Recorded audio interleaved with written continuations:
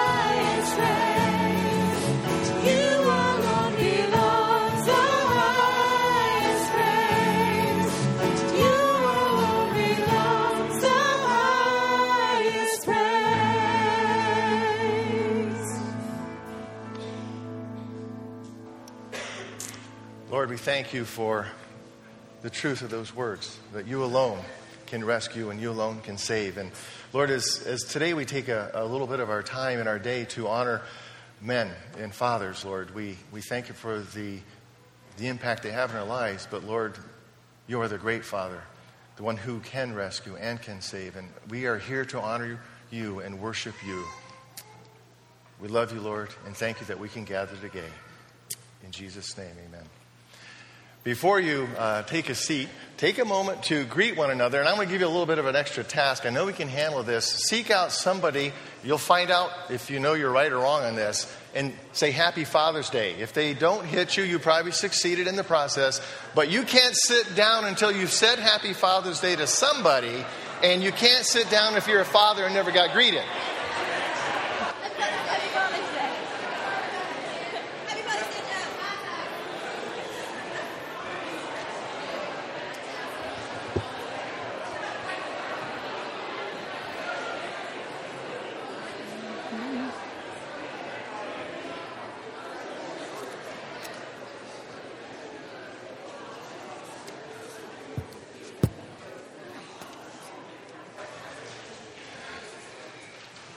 Well, it looks like everybody got greeted appropriately, we hope. Just a few announcements. Obviously, the bulletins, follow through those carefully and make note of the different things that are going on in the life of the church. Specifically, today, in between the services, during the Sunday School hour is WKFM, so make sure you let your children be aware of that over in the Christian Ed building. Thursday is the Lay Shepherds meeting. They're going to kind of a kickoff start, so keep that in mind. They'll be held here at the church. On July 21st, there'll be a baptism service, and if you're interested in being baptized, see Pastor Wes and talk to him about it. He'll help you walk through the process. But it's a great opportunity and a privilege. We celebrated as a district yesterday over 220 some odd baptisms that occurred this year alone in our the Wesleyan Church, the district of the Western District. There you go, Wesleyan Church, and 220 plus baptisms, and what a great thing. Of celebration. So July 21st, if you're interested. And our summer Sabbath begins June 30th, and it'll go through August 10th. So next week, everything is as planned and normal. And then after that, we shift into one service, and there will continue to be nursery and children's church through that time. But our service will just have one service during those weeks to give us a break, to really take time to be with family and to rest and worship God more effectively through that time as well. At this time, we'd like to have the ushers come forward. And as they come forward, we'll allow the children to go ahead and head on out to children's church as well.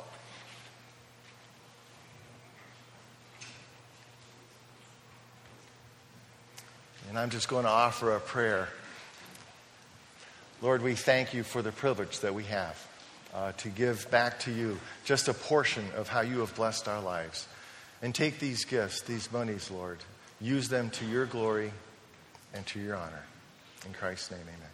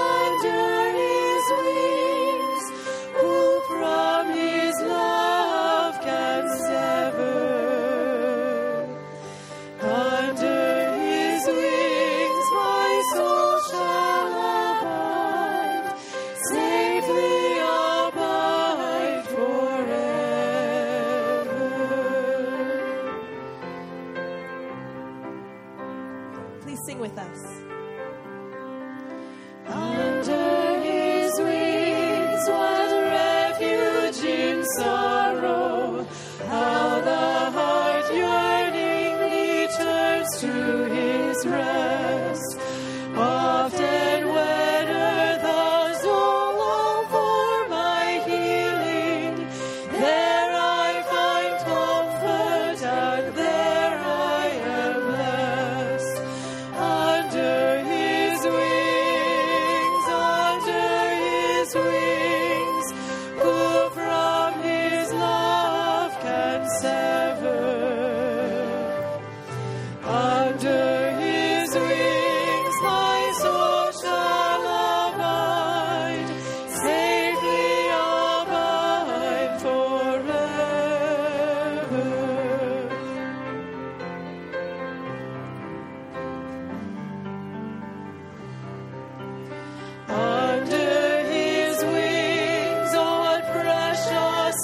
enjoyment. There will I act till life's trials are o'er. Sheltered, protected, knowing none can harm me. Resting in Jesus, I'm safe evermore. Under His wings, who from His love can sever? Under His wings, my soul shall abide, safely abide forever. Under His wings, who from His love can sever? Under His wings, my soul shall abide, safely abide forever.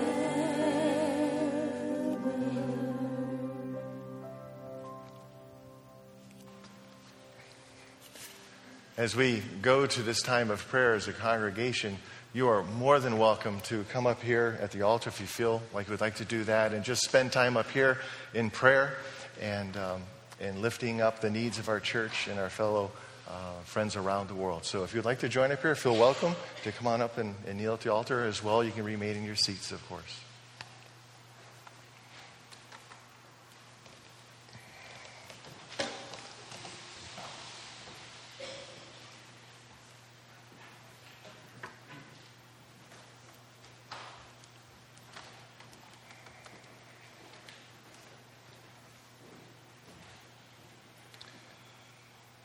As we go to God in prayer, you'll note that in the bulletin there are just several concerns that you can bring before God, but a couple that aren't there that we should consider as we go to prayer. We want to lift up Wes, who's been battling a couple kidney stones the last couple days. So he's in the hospital. Just keep him in prayer, and Cindy and their family. And then the Coles, as they return back from Texas from the memorial service for her father. Let's go to prayer. Lord, we thank you for the privilege of gathering as a congregation, as people unified in your love, in a desire to worship you, to acknowledge, God, that under your wings we are cared for and safe, and you provide for our needs. Lord, what a great privilege it is to know you, to feel your touch in our lives, your presence, and to be confident, Lord, that you will care for our every need. And Lord, sometimes we get a little baffled in our inability to understand your ways. But even in those times, God, I pray that you would strengthen us. Give us faith where we are weak. Give us courage to trust in spite of the way things seem. That we know full well that you will work all things out and bring glory unto yourself. And you will comfort us and provide and heal and protect. Lord, as we think of our nation and all that is going on and the complexities of government and the issues that are facing the administration and the leaders, we lift them to you, Lord, right in the local communities, right on up through to our nation, our national government in D.C. And many of these men and women just choose to go on their own, Lord. And yet many, Lord, lean on you and trust in you. And so we pray for those, God, who are leaning and trusting you, that you might direct their paths, their minds, their thoughts. Help them to know how to give direction and to steer. And give them the courage to stand up, Lord, and be heard. And Lord, for those who just work on their own, Lord, and don't lean and trust in you, we know, God, that you can move in their hearts as well and bring decisions through them that will help our nation move forward in a proper pace, in a proper direction. So we lift our leaders worldwide and ask, God, that you would give direction. We think of those who serve you here in the local churches, but Lord, as well around the nation, around the world. Many are making sacrifices and are in harm's way. And others, Lord, are in wonderful settings and they can't believe they have the privilege of serving you in such ways. I pray, God, that in all cases, all would be encouraged because they are able to serve you and lead others to you. Fill them today. Encourage them today. If they're homesick or missing loved ones because they're far away, may they know, God, that being in the center of your will, may they know that that's where they belong, and they will be comforted in that process, in that place in their lives at this time. Be with their families back home, and encourage them as they're, whether their parents or children are separated from each other in the process of missions and ministries, Lord. We ask that the families would sense and know your touch and your direction in their lives. Lord, we know there's just a whole list of different people who have physical needs within just this congregation alone. And we bring them before you. And we ask, God, that in these cases where there's much pain, where there is ongoing suffering and struggles, we ask for comfort. We ask for a touch of your almighty hand. And in the ability of your almighty hand that created the universe, may your touch be gentle and pure. And may through the power of your Holy Spirit flow through their bodies. And may they experience healing physically, emotionally, spiritually, whatever their needs are, God. And more important than anything in that process, Lord, may they experience and know that you are with them, that you are their encourager. For those, Lord, who are watching and waiting, may they trust in you. May you comfort them.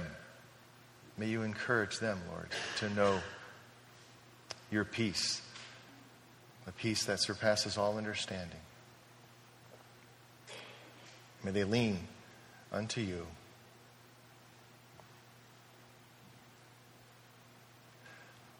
Lord, as we continue to worship, we pray that you would allow us to be reminded of so many that sacrifice their lives and serve in the armed forces around the world. And there's some dads that are separated from their families today.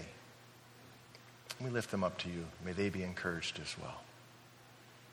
And may they know, and may each of our members of the armed forces, men and women, know that we appreciate the sacrifices they make physically, emotionally, to allow us to have the freedom to worship here and to help others experience the freedoms that you have blessed us with.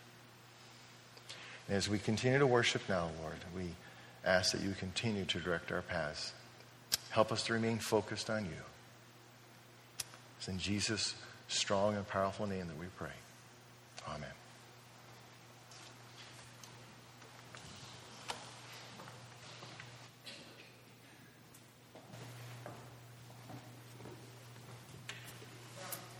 Our scripture reading for this morning is Luke 12:22 through 31. I invite you to stand for the reading of the gospel and to remain standing for the song following.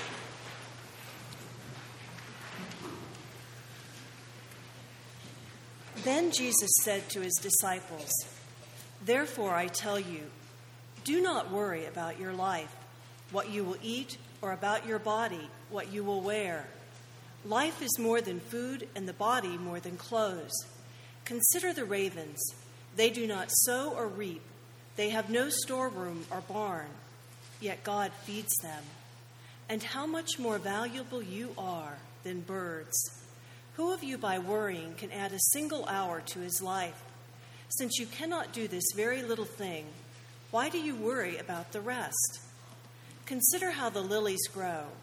They do not labor or spin. Yet I tell you, not even Solomon in all his splendor was dressed like one of these. If that is how God clothes the grass of the field, which is here today and tomorrow is thrown into the fire, how much more will he clothe you, O you of little faith? And do not set your heart on what you will eat or drink. Do not worry about it. For the pagan world runs after all such things, and your Father knows that you need them. But seek his kingdom, and these things will be given to you as well. May God add his blessing to the reading of his word.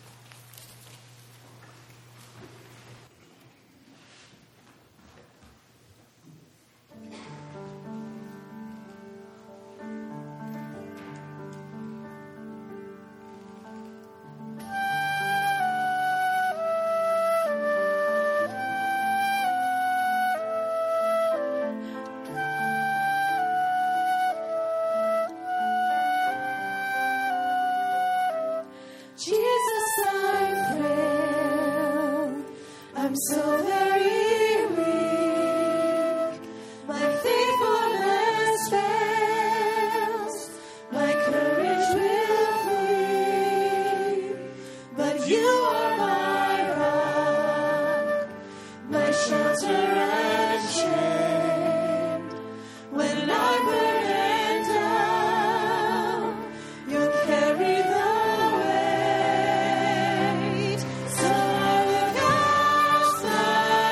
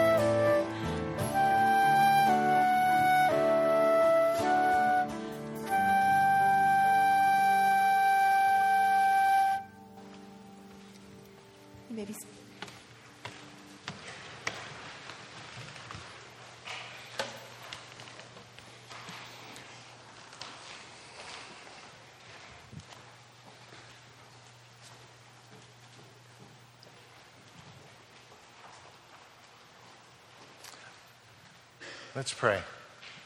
Lord, I ask that you'll help me,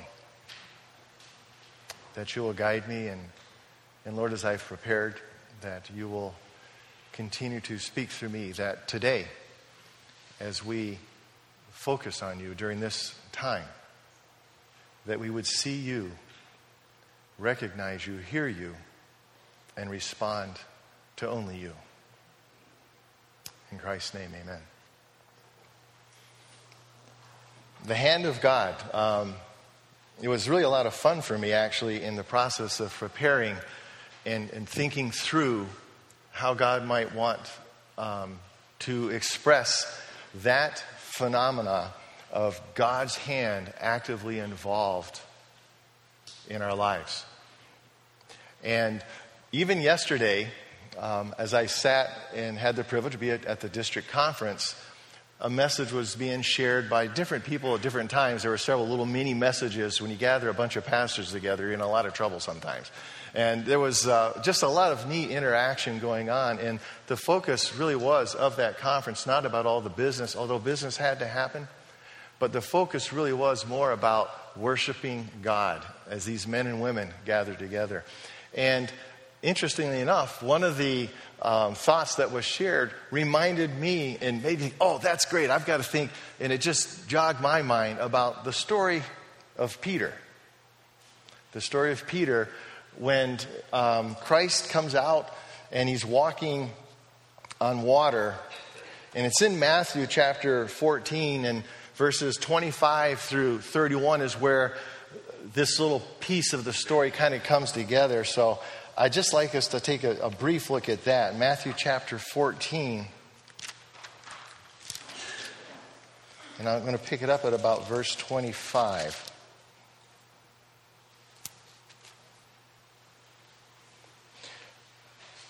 During the fourth watch of the night, Jesus went out to them walking on the lake.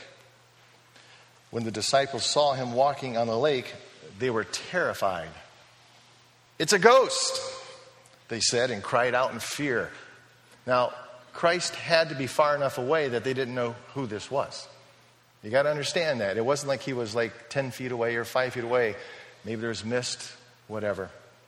They couldn't recognize him. But Jesus immediately said to them, "Take courage. It is I. Don't be afraid." Here comes Peter. "Lord, if it's you," Peter replied, "tell me to come to you on the water." "Come," he said.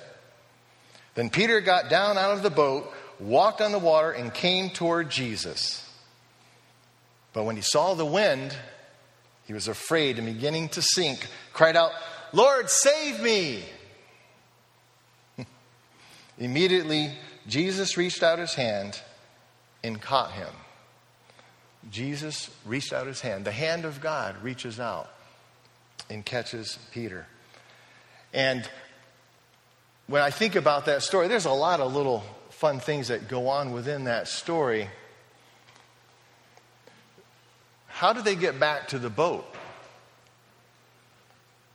Did Jesus lift up Peter and carry him, piggyback style? Did Jesus walk along and Peter swim along? How did they get back to the boat? I suspect, Jesus reached down and saved him. Implies to me he got him up. And they walked back to the boat. And Peter's probably downcast a little bit, thinking, "Oh, I failed miserably. And all these guys saw me sinking in the water. What an idiot. I did it again, my foot in my mouth," kind of thing. And Jesus is saying most likely something like this: "Peter, you sank in the water. The wind, you got distracted. You lost your focus. I was here. I was with you. And you lost sight of all that. But you know what? Just take a peek over there. There's about 11 or 12 or 10 or guys sitting in that boat thinking, you walked on water with Jesus." And such is our Christ. Even in the midst of our failures and our confusion, our struggles at times, he's able to create great things for us, experiences that are beyond our wildest dreams and imaginations. The hand of God in our lives is a very powerful, gentle, wonderful thing. And as we take a few moments today just to look at some of the ways that that might be experienced, and I know each of you could share similar experiences in your lives, how you saw God move. I bet Matt Webb and Bjorn could probably share some things that they just recently experienced over down south a few miles of here. And they just pulled in early yesterday morning, 5 a.m. or whatever. But when we get out and go about God's business, we definitely experience His work in our lives. But even when we're not about God's business and we're just trying through the mundane, routine things of life, God does things. And it's a fascinating thing to realize that God cares about every little detail of our lives. I read recently on Facebook, a friend of mine, she was catching a flight and she was heading out to come back home. And as she got on the plane and they sat there, the good old familiar, as they were taxiing out to get in line to take off, the pilot came over and said, sorry, folks, we have a slight problem. The weather radar system on our plane has gone bad and we can't really take off without this. It's not a great idea. We're going to have to go back to the terminal and get this repaired. And she said the whole place went, kind of groaned as they went back and taxied back to the terminal. And while sitting at the terminal, they discovered that the plane had not been refilled. And they would have just taken off and flown away with hardly any gas. And yeah, they probably could have been a safe ending to that story. We never know. But ultimately, it was a lot better that they came back and discovered fuel problems while on the ground than up in the air. Any pilot will tell you that one right now. And God just orchestrated. Her husband, when she called initially to complain about the situation, her husband said, honey, there's an opportunity here. God's working. Don't worry about it. Relax. Take care. And so the story proceeds and comes out of that. It's a fascinating thing, the way that God works in our simple lives and the things that He wants to accomplish in our lives and through our lives. Cindy and I were in Germany, and we had been there just about a year. And we were living in a brand new home that was being built. And the Germans are very detailed people. They take forever to accomplish building contracts and structures and whatever. And there's a lot of good reasons in that. And so our place was full of mud all the time around. The yard just took forever to get done in the garage. Those are the last minute things. So we're living in the building that wasn't completely done yet. So we often, to get out and get a little walk, we didn't have a yard, we would push a stroller. So we went out one day and we were going a park. It was probably a quarter of a mile from our house. I wouldn't say quarter of a mile if I was in Germany, of course. But and as we were pushing through, we noticed there was a bunch of people throwing a baseball around, and they actually had some helmets and gloves and stuff. And I looked at it and I thought, they're trying to play baseball. So it looks like to me over there. And lo and behold, the field they were playing on, the path that we were walking on, went right through the outfield. Kind of reminded me of the old Houghton baseball field. Went up there where the parking lot now for tennis and all that is. There used to be a baseball field up there. We had light poles from the field hockey field, a scoreboard, trees, and a house in our playing area. And the umpires were a riot before the game when they gave the ground rules of the game. So if you hit that pole in the air, what is it again? Double? Okay, that pole's a double. And if it goes over the scoreboard to the left, it's only a single. To the right, it's a double. Over the trees, it's a home run. It was really complicated. I was a catcher, and literally some of those comments were pretty funny to listen to them sort out the ground rules with the Houghton baseball field. And the one in Germany, I felt right at home. I just saw all these things in the middle of this field. Well, the ball came out to me. I picked it up. And I just threw it back into the playing area in the general direction where I thought it should come. Before the ball even got to where it was going, some person just started sprinting right at us. And I thought, it was baseball, not a grenade. What's this all about? I was kind of like, what is this? And the guy ran right up to me and said, my name is Todd Covell, in perfect English. I've grown up in Germany. I'm American and I'm a German. You're an American and you play baseball. Well, I did. I'm 32 years old. I used to play baseball. No. You play baseball. Will you help us play baseball?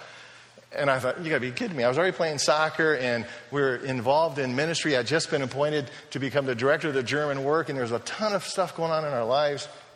And, we had, I don't know, it was just complicated. And I looked at Cindy, and Cindy's like, yeah. I'm thinking, no. And so we said, we'll give it a whirl. We'll give it a try and see what happens. And so over the next few months, I would go over and interact with these people, and it was just comical. I could spend all morning just filling this place with laughter with some of the the things that took place as these young men and women. It was a huge club, one of the largest, today probably the largest in Germany. And at that time, it was called the Haar, suburb of Munich, Germany, Haar, H-A-A-R, Disciples. I mean, before I got there, they were called the Disciples. I thought, well, this is really kind of interesting. And essentially, we continue to wonder, did God want us to be a part of this ministry? Did we really belong there? And they used me on their reserve team while I assisted in coaching a little bit off and on. But in the spring, that next spring, they hosted what's called the Charlie Brown Tournament. And at that tournament, 4 different countries, 8 teams from all around Europe come together and they play in this tournament. And they had never won the tournament. They had actually gotten to lost all the time, either before the semifinals or in the semifinals, etc. And so they asked if I would just come up and I could pitch. I could only pitch 3 innings as an American. And I could catch a whole game, but I couldn't catch 2 games. And because it was a tournament, the rules were slightly different. But the course of this tournament goes, it was over a rainy, ugly weekend. But they're playing anyway. They don't understand. You don't play that kind of baseball. Well, they were doing it anyway. And we actually made it into the semifinals that day. And Mom and Dad were over there serving at the time. And they had to leave because the game started going to extra innings that we were in the semis against a team from Switzerland.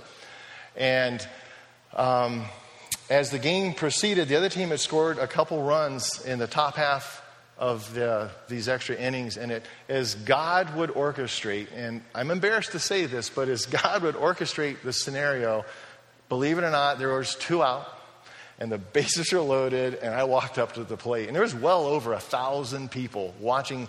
They didn't know what they were watching. They just didn't understand the sport, and that's really the truth. But they saw a lot of beer.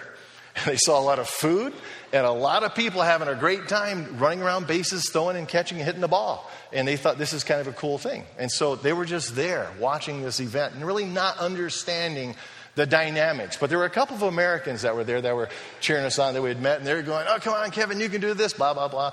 And with 3 balls and 1 strike, I hit a home run. I hit it out of the park, And I was just kind of like, I don't know how to explain it, but it was an embarrassing thing for me. And I know it doesn't make sense, but it was just, as I ran around the bases, I just thought, Lord, why are you doing this, And as I came around 3rd place, these guys on our team were just ecstatic. They're going like this, I'm thinking, no, I'm not number 1.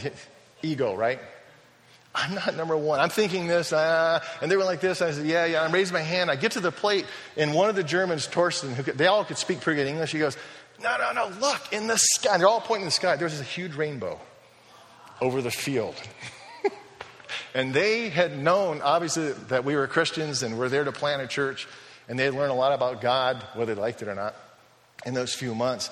But God gave us a sign. I really believe to this day that goofy scenario and scene that God orchestrated confirmed to both Cindy and I, yep, baseball, go at it. I know it's not what you plan to do, Kevin, but get involved with this. And even today, Matt Reitner was over in Germany. Tom Kellecamp's been over in Germany working over there with a Hard Disciples baseball team.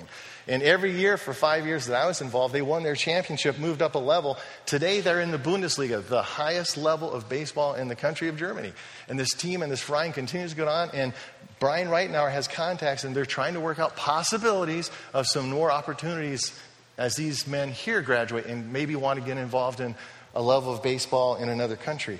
And God orchestrated and used those events. When Peter was grabbed and helped back up, Peter's life changed dramatically, I'm sure. And you just look at the New Testament and the different readings and the stories. And Peter, was he perfect? No, he messed up off and on as time went on. But God used him continually. Peter sought God. And Christ said, seek ye first the kingdom of God and my righteousness, and all these things will be added unto you. If you look at that passage in Luke chapter 12, and the different pieces that flow through it about Solomon and all his glory, it wasn't as beautiful as the lilies of the field. And there's a couple key verses in there that basically just tell us we're so much greater and more important and more beautiful to God than anything else. And he really wants us to feel and know how much he cares and loves us. And Peter experienced that in ways that day and on in his life, and had a phenomenal and a great ministry throughout his life because the hand of God continued to work in his life. And Peter allowed, and Peter got in the way sometimes, and I get in the way sometimes. And I know you experience times when you get in the way of God wanting to work through you or to you or in you. And yet God continues to work and move in our lives and reaching out and helping us to develop. Probably one of the greatest stories of this, you can go to the Old Testament, and this is kind of interesting. I hadn't thought about this until this morning. It's Father's Day. And look at Jacob in the Old Testament.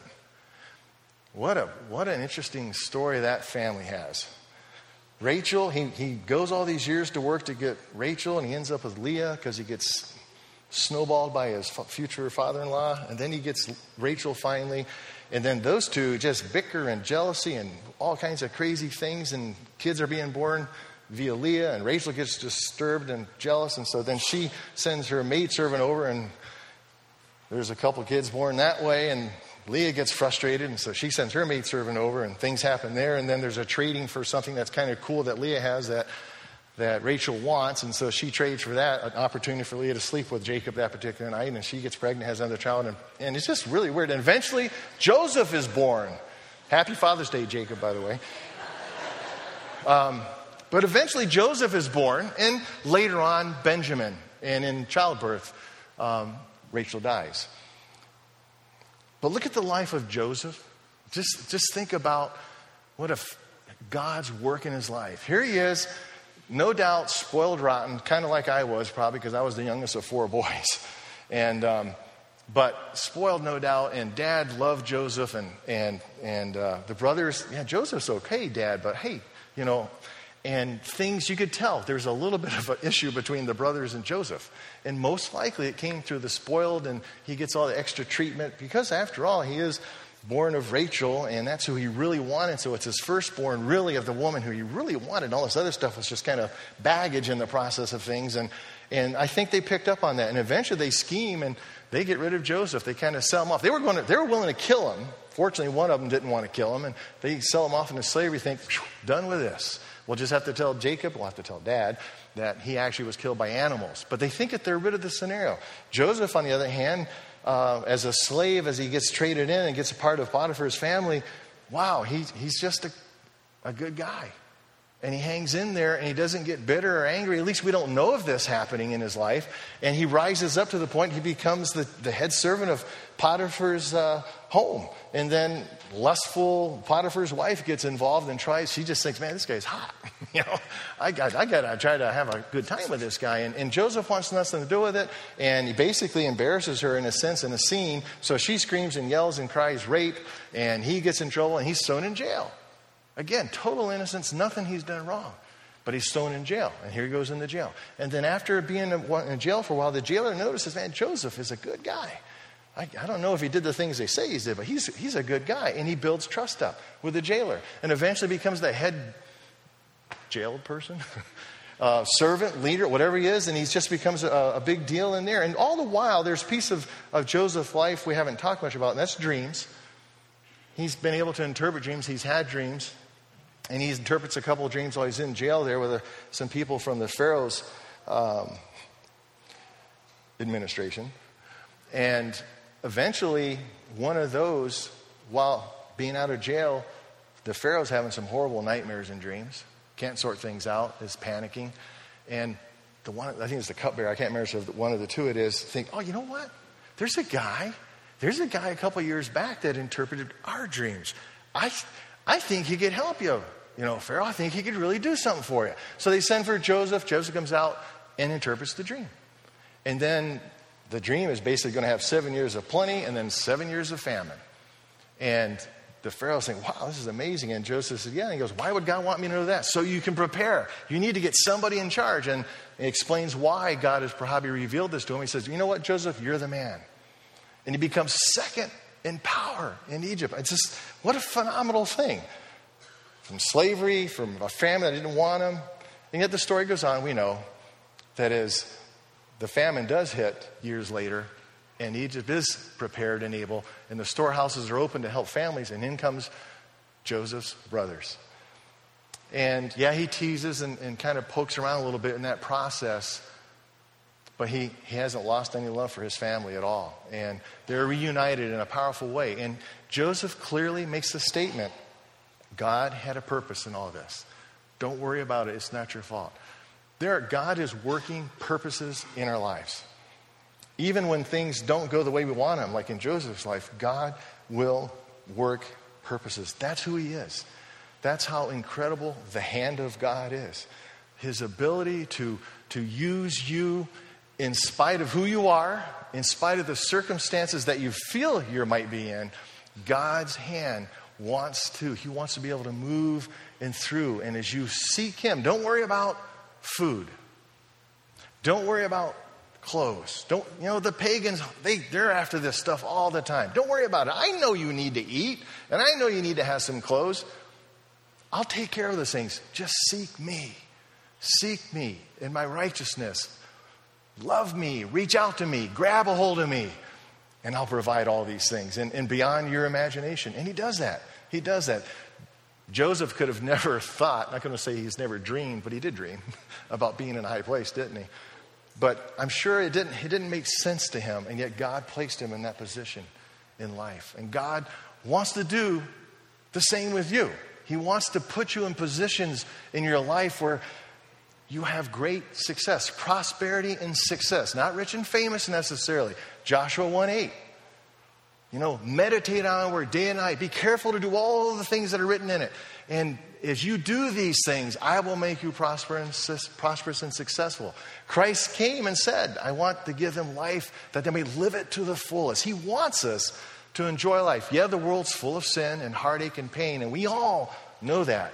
But God's hand is able to work through those little things and continue to bring glory and honor to him, and all the while allowing us to experience things that if we just try to do it on our own and take care of it, and we do that, I still do, I get in the way.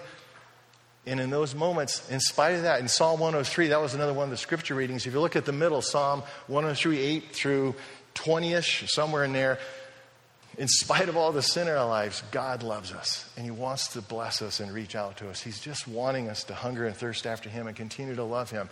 He separates our sin as far as the east is from the west, and he loves us higher than the north and the south. It's just a great thing, at the depths of his love and all these things. As I wrap up and close, I think of an interesting story. I think I shared this at different times. I don't know if I ever shared it here, but I think it's worth mentioning now. Just about 2 years ago, Caleb was killed in a car accident. And it's been a tough couple weeks for me and our family as we've kind of wandered through this process. But one of the things that I just can't forget about the nature of God and the beauty of God and the miracle is he was killed on June 5th. And in October, about 4.5, almost 5 months later, there was a special ceremony being held down in North Carolina in his honor and another Marine, a fellow Marine who was killed as well, not in the same accident. But Caleb, as a team leader, and Tom Rivers, Lance Corporal Tom Rivers, were, I guess, according to Alpha Company, very good team leaders and players. And they created an award down there. And if every 4 months they give this award out to the Marine who best exemplifies small team dynamics as a Marine, and they get the Caleb Austin Tom Rivers Award. And the very first presentation of this was in October, at the end of October. So Cindy and I and Josiah drove down so we could be at this and meet the person who's going to receive the award. Brianna was in school, so she flew down. And on the way down, I thought, you know what? We can go through West Virginia. Males, we're just kind of goofy, aren't we? And I wanted to go by the accident site. I had to do it. And Cindy was okay with that. And so we went by the accident site. And as I called the state police of West Virginia about the thing, they said, it should work out pretty good. It's under construction down there on that side of the road where the car came to rest.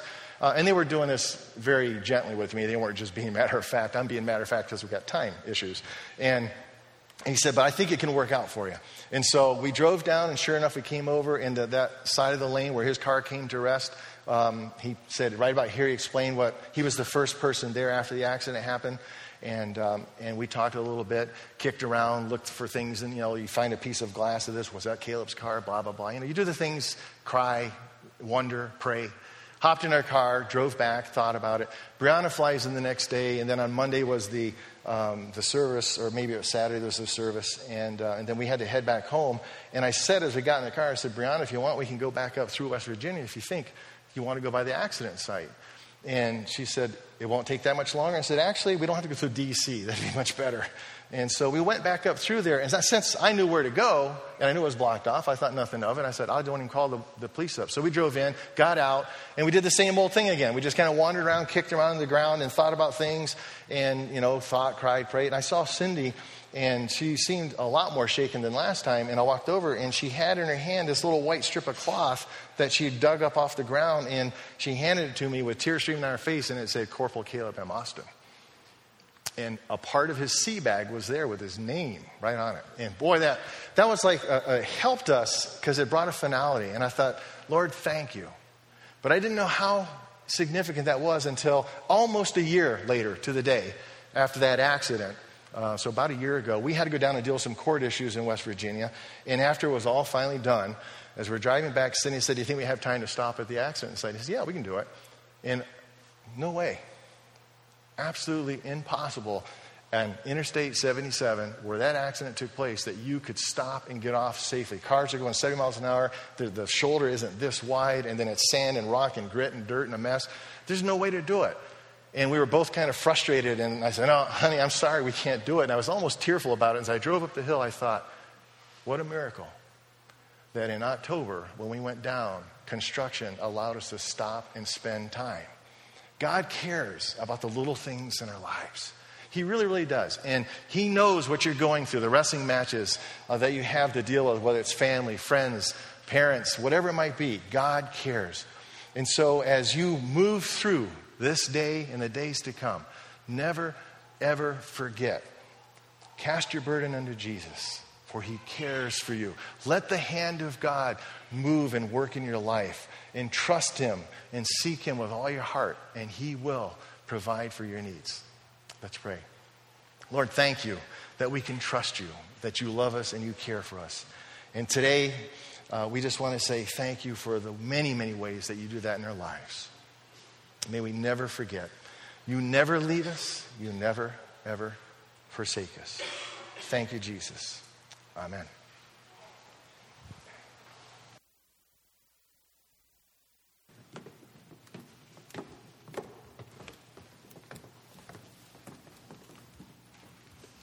Please stand and join us as we sing.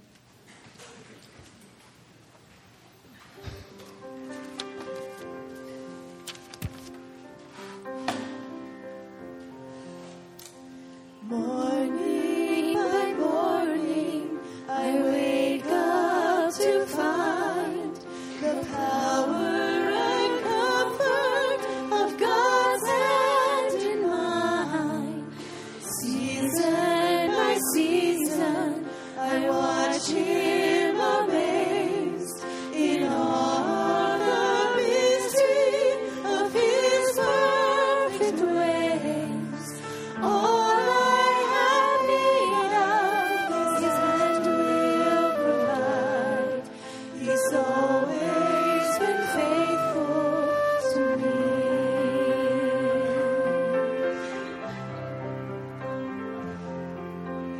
I can't remember